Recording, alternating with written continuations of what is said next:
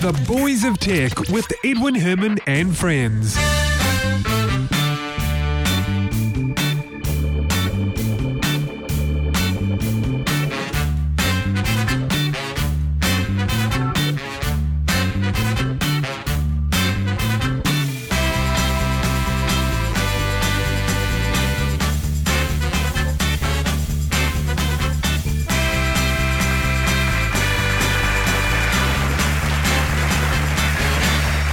Thank you very much. Welcome to the show. This is episode 189 of The Boys of Tech for Monday, the 29th of October, 2012. My name is Edwin Herman, and I should mention that we didn't have a show last week. It was Labour Day here in New Zealand Monday last week, so we didn't do a show, but we've got a double whammy for you this week. And to help me out, I am joined over Skype by Alec Doughty in Brisbane, Australia. Welcome to the show, Al. Hi, thanks for having me back after such a long sojourn. Yeah, it's been a while. You keeping well? I'm keeping fit and ready. Well, that's always a good thing. I understand that you're actually Skyping on is it Windows 8 you're using? Indeed, using the new Windows 8 modern UI style app available in the Windows Marketplace. Ooh. Which is actually quite nice. Have Skype done a good job? Does it sort of integrate well with the sort of Windows Very 8 well, style? Actually. Yeah. What do you think about the new Windows 8, the whole start thing? So it takes a little bit of while to get used to because you do get used to doing things a particular way. But after, as listeners would probably know if they've been listening for a while, I've been using Windows 8 for about 6 months now, using the developer and then the consumer preview and then the release preview. And I prefer it now. Is that right? Prefer it. Really? Yeah. It makes finding things, once you've wrapped your head around it, it's actually easier to find things and faster to find things than it used to be. See, I keep, because I've used it on and off a little bit here and there, and I find that I keep wanting to go to the desktop all the time. I just want to live in the desktop and forget that, to me, the other stuff is add-on stuff that I just don't want. But maybe it's because I'm not used to it. Exactly. And admittedly, at the moment, I spend a lot of my time on the desktop because that's where all of my current productivity apps are. But I've ordered the new Microsoft Surface, which is a Windows RT device, which means it doesn't come with the ability to sideload old x86 applications onto the desktop. So I'll be living the new UI soon. Wow, it'll be interesting to see how that goes. I guess as an experiment. Yeah, I guess I'm taking the bullet so other people don't have to. Oh, so noble of you. I think it's going to be like any big change in operating system or software, even like I'm thinking the whole ribbon change in Office and other apps. I think what I'm getting at is I think it's just a matter of getting used to it, right? Once you're used to it, people will love it. I mean, it was a similar thing when people went from Windows 3.1 or 3.11 to Windows 95. That was a huge difference, and people would go back to the old 3.11 program manager to do all of their program launching and everything. And that happened for a good year and a half after Windows 95 came out. And then when they get used to it, you don't look back, right? Yeah. It takes an iteration for everyone to actually get used to it. Understandably. And to forget that previous thing existed. So see, I'd love to hear outcry about it for 12 to 18 months, and then slowly, people will start using it, realize how much better it is. Well, I'd love to get Brett's opinion on this, and in fact, next time he's on the panel, I think I'll do just that, because he was for a while there when Apple was bringing in aspects of the iOS into macOS. Mm-hmm. He was sort of criticizing them for doing that very thing and making it sort of, if you like, dumbing it down and less focus on the desktop and making things a bit more iPad-y. It'll be interesting to see his opinion now a little while on with Windows 8. I think Microsoft are taking the other direction, though. They're taking it in the other direction. They've started with the full operating system and basically added in tablet-y focused UI into that. Yeah, well, that's what Apple's doing though as well with Mac OS X. I mean, they're bringing in those aspects in Mac OS X to lessen the difference between the two. So they've brought in iOS stuff into Mac OS. Yeah, true. But the big difference there is that their tablet operating system is iOS. So there's a marked difference between Apple tablets and Apple desktops, whereas in the Windows world, they're the same. Well, that's going to be even more interesting I think Brett's opinion is going to be even more interesting in that respect. Tell you what, though, let's look ahead at some of the stories we're going to cover off this week. We have Gary McKinnon won't be extradited, it turns out. Amazon takes ebooks back from a customer. We'll find out why in a second. And also, Google threatens to exclude French media sites from its search results. Again, we'll find out why. But first of all, unless you were living under a rock, you would have heard that Apple has now released a new iPad, and it's called the iPad Mini. The rumours were there for a while, and it turns out it's true. It's being released, I think New Zealand price $479. I think the US price is $329. From what I'm hearing is that it's a little bit pricey. And the worst kept secret ever. Yeah. Well, it seems that these days Apple's finding it harder and harder to keep their secrets. Yeah, it's starting to appear that way, isn't it? Yeah. I mean, I've got friends that have been vehemently going, no, Apple are never getting into the 7-inch tablet market. That's just stupid. Why would they do that? Why would they bow down to pressures of the market?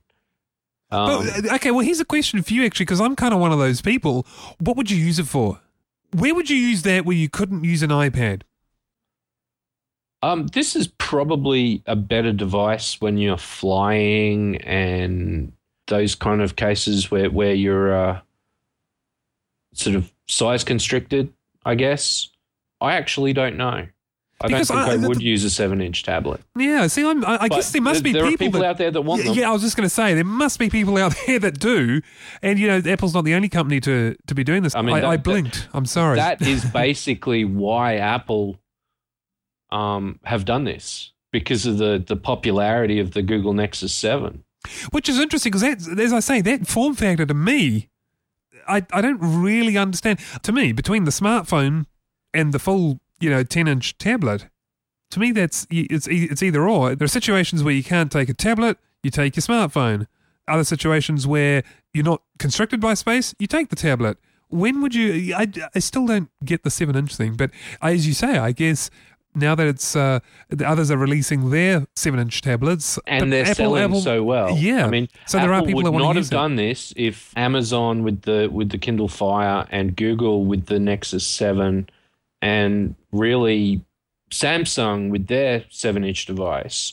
If those three devices hadn't been selling so well, Apple wouldn't have felt the pressure to do this, the need to do this. This is Apple reacting to the market. So they're saying me too, really? Yeah, essentially, yeah. Or we too, in this case. Yeah, I think you're right there. Because, and in a way, it makes sense, right? Because if there's a market for 7-inch tablets and people are sort of umming and ahhing, do I get an iPad or do I get one of the other 7-inch devices? And if the form factor is drawing you to those ones, well, that no longer becomes a factor in your decision if Apple can offer that form factor as well. Absolutely. Yeah, I guess you and I would never ever use a 7-inch tablet, right? I wouldn't say never ever, but I don't see a use case for it at the moment. Yeah. Anyway, you're right. Apple is definitely reacting to the market in this case. Now, Gary McKinnon, you've probably heard of him. He's the guy, some years ago, was it, I think? He hacked into US military computers. He claims he was searching for information on UFOs. He's got Asperger's, I believe. He's been diagnosed with that. And up until recently, he was facing an extradition charge. Now, the US have basically, filed for extradition. They claim how many millions of dollars worth of damage that he did, or $800,000, I think it was? Something crazy. 800,000. Yeah, 800,000 US dollars worth of damage, so the US claims. And of course, they want to make an example of him because this Gary McKinnon, he's a 46-year-old Scottish guy. He did what he did. He hacked into the US military computers to supposedly find information on UFOs. And that's really embarrassing for the US, right? Mm. And they want to make an example of him, and so they want to extradite him, and goodness knows what's going to happen to him when he gets tried there. So for a while, a lot of people, particularly UK people, were saying, no, at the very least he should be tried in the UK and sentenced in the UK. He is a UK citizen. He is indeed. The same could be said for Kim.com, though, couldn't it? Yeah, well, look, that's a point. You're absolutely right. What's the difference? Yeah, there is no difference, really. There is. It's the US sort of stretching their international muscle. Yeah, and I guess the thing is, on the flip side, extradition laws exist for a reason. I think it comes down, though, to whether we as society believe that those reasons are the right reasons. Correct me if I'm wrong, but traditionally, extradition laws were set up so that countries could get hold of their own expatriates that might have committed crimes on sovereign soil and then fled. Okay, I'm not aware of that, but I can understand why that sounds plausible. It certainly could have been the case. Yeah, I'm not aware of that, though. Certainly, I think people probably wouldn't argue with extradition for drug trafficking, for murder, for people trafficking as well, that kind of stuff. Mm-hmm. Money laundering, perhaps, big international crimes. This sort of thing, I don't know, maybe not. It sort of polarizes people. Some still think, he should go to the US and face trial. Others saying, well, no, he should be facing trial in the UK. So anyway, the good news is that I think it's over now. He's been told he is not going to be extradited.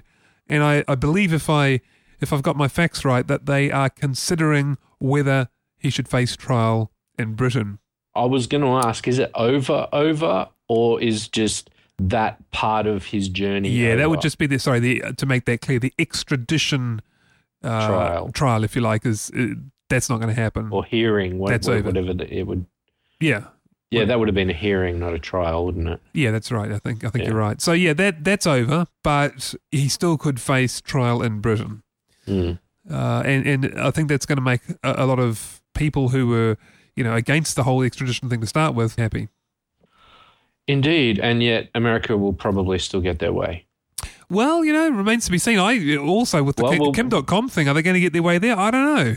Well, it's been so bungled get their to start way, with. I don't necessarily mean get him extradited. I mean get him prosecuted to the fullest extent of the law. Right. Okay. So putting pressure on the UK to I see what influencing the UK and New Zealand governments to do what the US wants. For Gary McKinnon and Kim.com respectively. Yeah. You're probably right. Of course, Kim.com still isn't clear of extradition, unlike Gary McKinnon. So he could well still go, but I don't know. The whole thing's been bungled so badly. I don't know whether it's ever going to go anywhere at all. Yeah. Maybe a judge is going to throw it out and say, right, this is it's a complete balls up. And there's the whole. Have you heard the Kim.com side of things in the US, where there's a court in the US has decided that even though Mega Upload as a company isn't registered in the US as a company, that it's still legal and okay for the company to get served as a defendant. Now that's interesting because how does that work with I don't know. Sovereign borders? It seems to me that the US is just bending laws left, right, and centre. Yeah, how far should a country be able to impose its laws? That's really what it comes down to. Well, I guess it also comes down to what country is it. Yeah, exactly. And what are the relationships between the country asking and the country, bowing down. Yeah, exactly. Exactly. Bend over. Yeah. Yeah. Anyway, so let's leave that there. That's Gary McKinnon. Amazon, apparently, this is interesting. A customer had bought some ebooks off Amazon. She used a credit card and paid for them, and she was enjoying them for a while. And then, after a while, Amazon decided, and there's a good reason why they decided this. Well, there's a reason anyway. They decided she shouldn't have those ebooks, and they closed her account. The reason Amazon give for this is that the customer was in Norway, but using a UK Amazon account. That's not actually the initial reason that they actually gave either. What the initial reason that they actually gave was because that current account that she was using was associated with another previously banned account. Oh, is that right? Yeah, or something. See, whether it was her previously banned account or what's going on, Amazon would never elaborate. Because my understanding is that she set up this UK account using a friend's UK address, and Amazon didn't like that. But you're also saying that there's a bit more to it than that. Yeah, the initial story that they gave was that that account was associated with a previously banned account. And it was then hypothesized that the reason was really that she's in Norway and using a UK account. All right. So it's a little bit murky as to what the real reasons are. Absolutely, because Amazon have not spoken up about it. And interestingly, the account is now fine. It's been magically switched back on since all of this media attention has been sort of poured on the issue. If they were to cancel someone's account and not let them get access to the ebooks the next time that authentication is required, do you think that person should be issued a refund? Well, that's the issue, because you're not actually buying ebooks through anyone. What you're doing what do is you get? Paying for a perpetual license, which is revocable. And that's the fine print that people don't read, right? Exactly. It's the EULA. Yeah. It doesn't help that the button says buy on Amazon's site or on... Well, you are buying something. You're buying a license, not an ebook, right? No. You're not buying a license even. You are licensing something. You're licensing, not buying. You're giving Amazon money. Yeah. It's they're granting you a license. So you're effectively buying... It's a rental. It's a perpetual rental. A one payment only rental. Which Amazon can revoke at any time. Yeah. Yeah, see, that kind of is a little bit like the whole music debate as well, with CDs and copying CDs for you say you make a copy for your car or your friends. Are you allowed to do that? Well, the answer is no. But why? What are you actually getting when you buy a CD? Mm.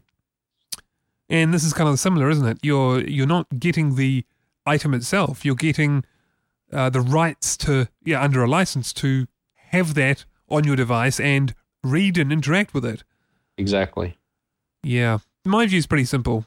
It's fairly straightforward. If a user has broken terms and conditions, no refunds needed. That's my view. If they haven't, and Amazon wants to do it, well, the thing is, it could be in the license that says they're allowed to do it, but if they're not, then I think they should be entitled to a refund. I do agree that it's based on the circumstances, but if you looked at the actual terms and conditions, that Amazon have given themselves an out that they can just do whatever they want, effectively. See, airlines it's not in their best interests from a business perspective to do that, but they have the ability to do it. And hey, if the market is, if everyone else is doing that, then there's no disadvantage to them as a company for doing that. No. Airlines are a little bit the same as well, because when you book, at least here in New Zealand, and I don't know whether it's the same anywhere else, but when you book a ticket for a flight, you're not actually booking a seat on a flight. What you're doing is you're booking a ticket to get you from A to B at some point, not necessarily on that particular flight. And so what airlines do is they deliberately overbook by a certain amount. Very rarely, but it does happen, but very rarely does it get to the point where they need to bump passengers. But they can and they do and it's still within the rules because you haven't booked a seat on that particular flight. You just Not booked. until you actually check in. Yeah. And so they get around it like that. So And that's one reason to get in early and check in as soon as possible. oh, yes, indeed. To be fair, most airlines will try to make good. And if they bump you off, they'll either give you an extra voucher to use the next time or they'll upgrade you to business class or something like that. Mm. But, yeah, it's a similar sort of concept. Now, in France, Google is threatening to exclude French media sites from their search results. Now, this all stems from the proposal in France to introduce a tax so that when someone links to media content, some money needs to exchange, right? So the Yeah, person just linking for the needs link. to pay just for the link. And Google, of course, doesn't agree with that. And No. their response is, well, if it- this goes ahead, we're not going to include any links. We're not going to include any search It will results to break French the media. internet. Well, only in France. Yeah, but I mean, the World Wide Web relies on links. That's how it operates. That's how it works. So to start taxing it is fundamentally changing how the World Wide Web works. I think it's just a crazy money grab. Yeah, it does seem like a money grab. I agree. Yeah, It does. and good on Google for doing this, I think. So what about deep linking versus, say, linking to the homepage? Is it okay to introduce law where deep linking is charged, but front page linking isn't? What's your definition of deep linking? Let's say in this case anything but. Oh, yeah, I see what you mean. Because what if you put a link to the international section of a site? Yeah, I see what you're saying. Well, that's a very, very good question. Well, if it was to mean anything but the front page, you wouldn't agree with that, would you? With charging for links to anything other than the front page. I think charging for links, for any links, is not okay. I don't care if it's like the portal page of Times, of the New York Times or what. It doesn't matter. I mean, if New York Times wants to charge for access, that's one thing. Yeah, that's right. But for a government to legislate that even linking on a search index, it's a dangerous, slippery slope that is obviously being pushed for by French media. Yeah. Now, look, I agree with you. I think it goes against the principles of the web. And I also think that it's really not, to be honest, it's not going to work. It's going to fall flat on its face. How is it going to be enforceable? That's a very, very good question. Outside the borders of really France. big companies like Google that are going to get driven out of business. Well, the thing is, if this goes ahead in France, then really there's not much they can do to links that are coming from companies outside of France. Unfortunately, of course, Google, I think, have a presence in France, I believe. Do Yeah, they? which is why Google are saying, we're out. Yeah, well, exactly. That's right. Well, they could do that anyway, but the point is that they're doing that because otherwise they could get pinged, and certainly that could be enforced. Any company operating in France, could be enforced. That situation could be enforced. But you're right. The thing is, in general, outside of that, it's not enforceable. I think the far-reaching thing with this is that the French government wants it to apply to links anywhere on the internet that link to French media. Yeah, but that's not enforceable, right? This is not enforceable. I know it's not possible. Unless they do a US and extradite everyone. Exactly. Then it might work. Send little tax bills internationally. That's right. They could. You owe us 52 cents. Yeah, you better watch out because you might find the helicopters and the armed forces and they all come and do a swoop on your house because you're linked and you'll be sent off to France to face the consequences. There's the Bastille. Oh yeah, no. Look, I can't see this working. To be honest, and yeah, look, I agree with you. I think it's good that Google are sort of making a stand on this. Yeah. Now, Nissan has announced it's going to introduce steer-by-wire. And look, I'll admit something here. Call me naive, but I kind of thought all new cars now were drive-by-wire. But I'm talking brakes, accelerator, and steering, but apparently not. Apparently not. I thought they were. I really did. I thought new cars now we were driving by wire, but we're not. There's still the rack and what do you call it? Rack and Pinion. Pinion. That's it. Rack and pinion for your steering. Now that's not to say there's no assistance from the car. There certainly is. Yeah. But there is. That's what power steering is. Well, exactly, yeah. power steering. It's just hydraulics to assist the manual movement. That's right. But there is still a physical link between the steering wheel and the wheels of a car, or at least the direction, I should say, of the wheels of the car. Otherwise, your steering wheel will be spinning around. That's not right. Anyway. Full 360. Imagine that. It's like a wind-up car. Yeah. The faster you turn the steering wheel, the faster you drive. Oh, that's crazy. Anyway, so Nissan have announced they're going to introduce steer-by-wire. I think it's going to be set for the showrooms next year, 2013. They're the first, I believe, the first car manufacturer to leap into that sort of space. And I think it's interesting purely from a fact that doing this is one step away from just getting rid of the steering wheel altogether. All right, so you can either have switches, left, right, or a joystick. Or a slider. Yep. Yeah, you're absolutely right. We're no longer constricted to that form factor. Exactly. And also, it's not a big leap away either from driverless cars as well. No.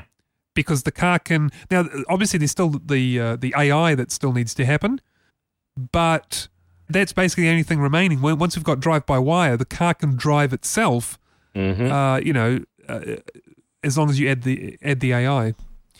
So, yeah, anyway, so they're going to do that. It's going to be interesting to see how people react to that. There are people that really don't like that. But you know what, Al? I think it's going to be like any driverless system. People are going to initially say, oh, no, we can't have that. And, I mean, you look at, say, for example, Docklands Light Rail in London, right? We've got these driverless light rail trains or whatever you call them. And they're driverless, I set up right up the front where the driver would be on this thing. People trust it. People accept it now after a initial reaction of, oh, don't know about that. I mean, planes are the same thing. You hit a button and a plane can land itself. I think this is playing to the same sort of psychological dilemma or issue or what have you that's causing people to complain about Windows 8. Because it's different, because it's change. Well, I think that's part of it, but there is. I think with the cars and trains and other such transport is that there's the danger factor or the perceived risk of danger. Whereas Windows 8 isn't going to injure you, is it? Well, it depends on who you're talking to. A Mac fanboy might say it will. Oh, stay away, that's dangerous. Or maybe even a Linux fanboy probably would actually. Probably more so. Yeah. But yeah, no, I think you're right. That there is definitely that, but I think with cars there's more than just that. But anyway, again, it's only the perception of the danger. The reality is very different. Yeah, I know. And I think, didn't they do a study? I think in the aviation industry, that autopilot is more reliable and safer than pilot-driven, if I remember correctly. Would not surprise me at all. So, I mean, there's always the risk that there's a bug in the software and then that argument goes right out the window because your plane does something stupid, right? A bit like Windows crashing or something like that. But, so long as you put the checks and balances in place and mechanisms to mitigate that sort of stuff or to at least mitigate the impact. So if it does happen that there's either an override or some other, alert or something kicks in, then if I remember correctly, like I say, the study showed that the autopilot was safer, it's more reliable, and it's a perception that if a computer's driving a car, it's not going to do it right. Yeah. No, the issue when you get to that stage, the issue isn't going to be all of the computer-controlled cars on the road. The issue is going to be the 5% of cars that are still manually driven by people. That's right. That's exactly right. Because you can't really do a lot. If you're a computer and you're driving a bunch of passengers around, there's not a lot you can do if someone behind you who's manually driving the car decides to floor it and ram straight into the back of your car. Hits the accelerator instead of the brake by accident. Exactly, and rams into the back of your car. So I think you're absolutely right. It's going to be the manually driven cars that are going to be a problem when there's a mixed environment. And it's going to get to the point where if you choose to manually drive your car, your premiums are going to be way higher. I think so. I think you're spot on there. Yeah. In the far distant future. Yeah, we're not talking 10 or 20 years, are we? Probably 20. Do you wouldn't be surprised if it happens within 20. Yeah, look, I think you're... No, 20 is a long time in technology. Yeah, I don't know. I can't see that happening in 20 years, but... Look, whatever the figure, I mean, I think, I don't disagree with you. Perhaps I do over the figure, but the concept I don't. Yeah, you're absolutely right. It's going to happen. So, it's going to be like that one day. It will happen. And when it happens, it'll happen fast. Yeah, it'll take off. Now, we talked about Windows. Let's just talk about this. I saw the story about Windows 8 has this feature where I believe you can log in without using a password, but instead something like a picture. You can use an image to log in. Now, for accounts, it turns out that for accounts that use this feature, there's a bit of a security flaw where that password can be recovered because the password behind it is stored in a decryptable manner. And if you've got physical access, you need two things to crack this, right? Physical access to the machine and administrator access. And to be fair, once you've got physical access, if you've got administrator access to a machine, you can just get all this and just reset passwords. It's a bit of a, yeah. It's a bit of a non-issue is what you're saying, right? It's a theoretical flaw, or it's a real flaw that has theoretical consequences. I don't think it has any real practical consequences. Yeah, I think you're right, because once you've got administrator access, well, it's game over, right? Exactly. I mean, it's your system is already compromised if the person trying to get access to your computer to get your password has admin access. Yeah, no, I think I agree with that. Yeah. Yeah, it's a bit of the horse is already bolted. Yeah, exactly. You said it all. Yep, I agree. It's exactly as you said. Yeah. The driverless car is disconnected from power and it's left the driveway. Nice little throwback. I like it. All right, let's leave that story then. We're not going to talk about that anymore. But what we are going to talk about is this other security-related story about boarding passes. So now, of course, this is crazy. Yeah, this is very crazy. So in the US, you now have boarding passes that carry barcodes. And it turns out the barcode contains a bunch of information like your name, your flight, your seat. And as well as that, it contains information about what sort of security checks you will be subject to once you go through the gate. Yeah, because basically their system, the TSA security model in the US, kind of relies on random selection for additional security screening. That's right. Above and beyond the standard screenings that happen with those body scanners and all of that sort of stuff. And the way that they actually do this is to predefine who those random people are when they actually issue the tickets. But it turns out that bad guys can actually just read the barcode and go, oh, sweet, I'm not due for any deep scanning today. Quick, guys, give me all the explosives. I'll take it through. Yeah, exactly. Now, what I was going to add, though, was also that some of it's random, but obviously some of it will be as a result of your name being flagged on a list, right? You know, if you're a marked person. Yeah, that's if you're deemed a risk, high risk in profiling terms, then you would get this treatment as well. But they also do it sort of randomly to anyone. That's right. And so the key thing here, as you said, is that people can read these barcodes. There's software that can interpret these barcodes because the information is not encrypted. So as long as you can read the barcode, and there's plenty of software that'll do that. Oh, yeah. You know exactly what sort of security checks you're going to be subject to. And that, in theory, that could decide as to whether you conceal something in certain areas or not. And that's a huge risk. That's a major flaw in the design. Big flaw. Who wrote this system anyway? I mean, seriously though, that was not just a rhetorical question. Who created that? And how the how clowns that head up the TSA? I mean, that would have been contracted out, surely, right? The whole difference between real security and security theatre, which is what TSA are. TSA are security theatre. I like that term actually. Yeah. So I think things are going to change in that space. I'm sure that it can't. This is out now. People know about this. It can't go on. But they'll do something else just as idiotic to replace it. You don't have a lot of faith in the TSA, do you? No. Not a lot of people do, though. Actually, not a lot of people do. I've seen many videos of.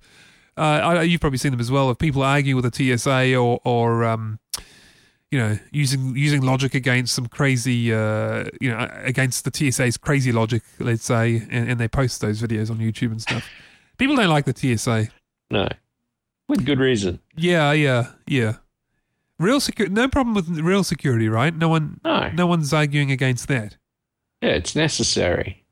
But as you say, this isn't necessarily always real security. No. It's basically security put in place so that a senator can tick a box to say, we did it. Yeah, exactly. Yeah, that's right. Now, how do you feel? Here's another story. A senior government official has sparked a bit of anger amongst people because he suggested that people provide fake details when signing up online. So, for example, when it asks you for your date of birth, don't put your real date of birth in, put something that you made up. Kind of almost like a password, really.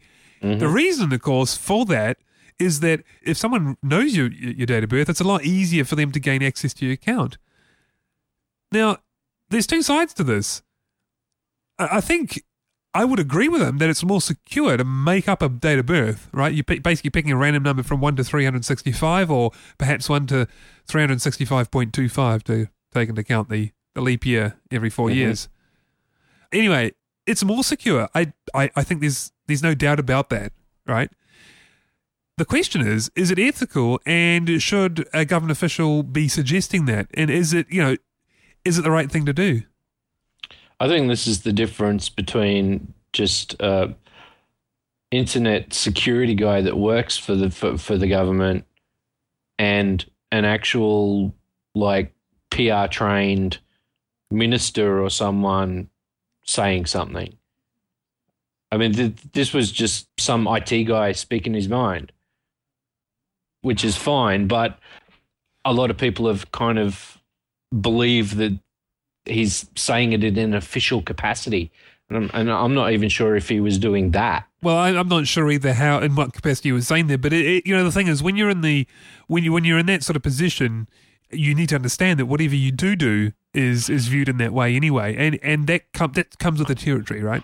So he should know better, I think. I mean, I don't think it's necessarily a major wrong that he did, but it just seems a little crazy. It seems, the way it appears, if you like, is that someone from the government, this is how people see it, someone from the government is saying lie about your details. And I think that's the thing that looks crazy. But the ironic thing is that he's right, okay? Because it's harder for someone to crack your account if you've made up a date of birth than if you used your real one, because there's that small chance that they can actually find that extra bit of information out. Yeah, and that's only if those online services utilize those types of information points as part of the password recovery process. A lot of them use those 3 questions that only you know type deal of what's your first pet's name? What was your first high school teacher? What's your mother's maiden name?